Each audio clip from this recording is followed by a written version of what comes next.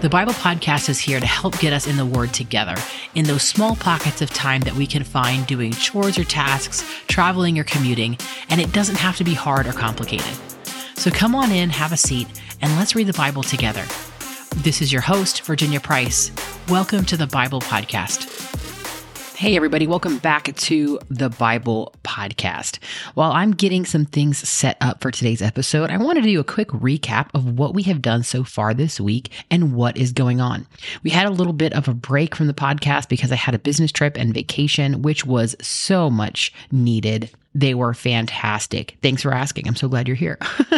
But that also means that I missed the week leading up to Easter. Now, I will say the week leading up to Easter, when I was on vacation, I lost my voice. And that was, you can't really podcast if you don't have a voice to podcast with. So I was so pumped for that week that I decided, you know what, let's go ahead and do it anyway, because the resurrection of Jesus and his story, that is something that we should meditate on every week and not just once a year. So we're going to keep reading those chapters that we would have read leading up to Resurrection Sunday. And that leaves us off today in John chapter 19. So if you're going to read along with us, that's where we're going to be out of the NLT. If not, I hope that you're enjoying whatever it is that you have your hands to.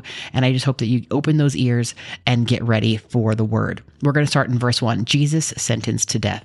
Then Pilate had Jesus flogged with a lead-tipped whip. The soldiers wove a crown of thorns and put it on his head, and they put a purple robe on him. "Hail, King of the Jews!" they mocked as they slapped him across the face. Pilate went outside again and said to the people, "I'm going to bring him out now, but understand clearly that I find him not guilty." Then Jesus came out wearing a crown of thorns and a purple robe, and Pilate said, "Look, here is the man."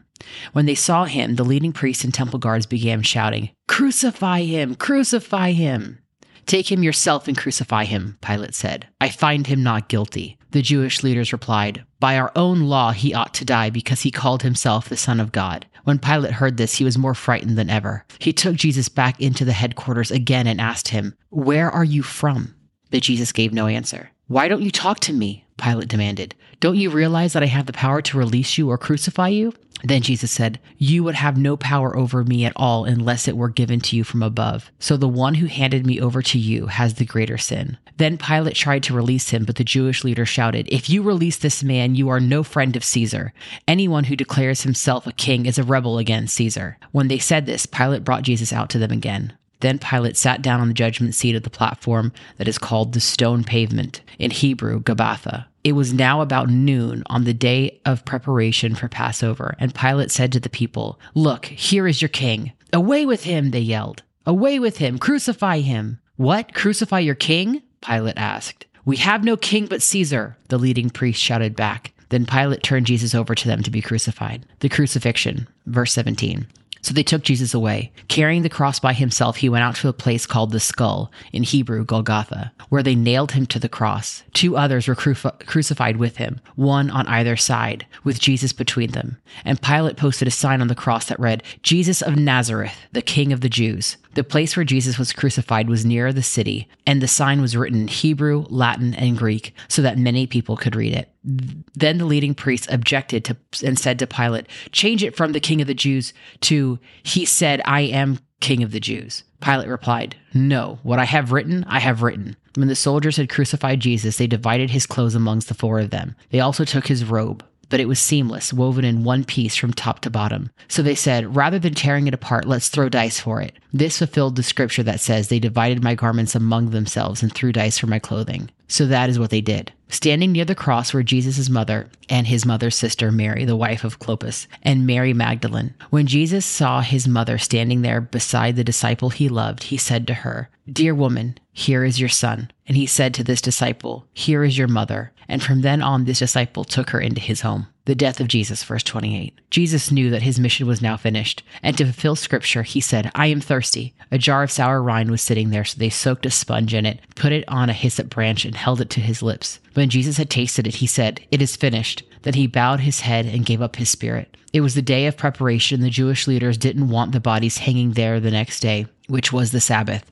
and a very special Sabbath because it was Passover week. So they asked Pilate to hasten their deaths by ordering that their legs be broken. Then their bodies could be taken down. So the soldiers came and broke the legs of the two men crucified with Jesus. But when they came to Jesus, they saw that he was already dead. So they didn't break his legs. One of the soldiers, however, pierced his side with a spear, and immediately blood and water flowed out. This report is from an eyewitness giving an accurate account. He speaks the truth so that you also may continue to believe. These things happen in fulfillment of the scripture that says, "Not one of his bones will be broken, and they will look on the one they pierced." The burial of Jesus, verse 38. Afterward, Joseph of Arimathea, who had been a secret disciple of Jesus because he feared the Jewish leaders, asked Pilate for permission to take down Jesus' body. When Pilate gave permission, Joseph came and took the body away. With them came Nicodemus, the man who had come to Jesus at night. He brought 75 pounds of perfumed ointment made from myrrh and aloes. Following Jewish burial custom, they wrapped Jesus' body with the spices in long sheets of linen cloth. The place of crucifixion was near a garden, where there was a new tomb never used before. And so, because it was the day of preparation for the Jewish Passover, and since the tomb was close at hand, they laid Jesus there. Man, there's so much emotion and things going on in that chapter. And I know that John kind of speeds through some of the parts where in other books they're elaborated on a little bit more. But the time when Jesus is on the cross and he's about to die and he looks down at his disciple and he says, "This is your mother." That just makes me cry every time, because in Jewish customs and their culture, everything is family oriented. And that was, it's kind of like the adoption process. And, it's just really emotional for me. I'm not entirely sure why, but it is. So I hope that you guys were moved by that chapter. We have 2 more chapters left this week where we're speaking of the resurrection story, but the hardest part to read has happened. So claps for you for being here still. And let's get excited for what has to come in the next 2 days. Much love to you guys, and we'll see you on the next episode of the Bible Podcast.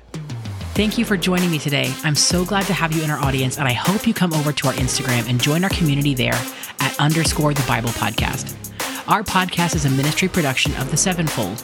If you'd like to know more about us and what we do, please visit our site at thesevenfold.com. Thanks again for joining me today, and until next time, much love from the Bible Podcast.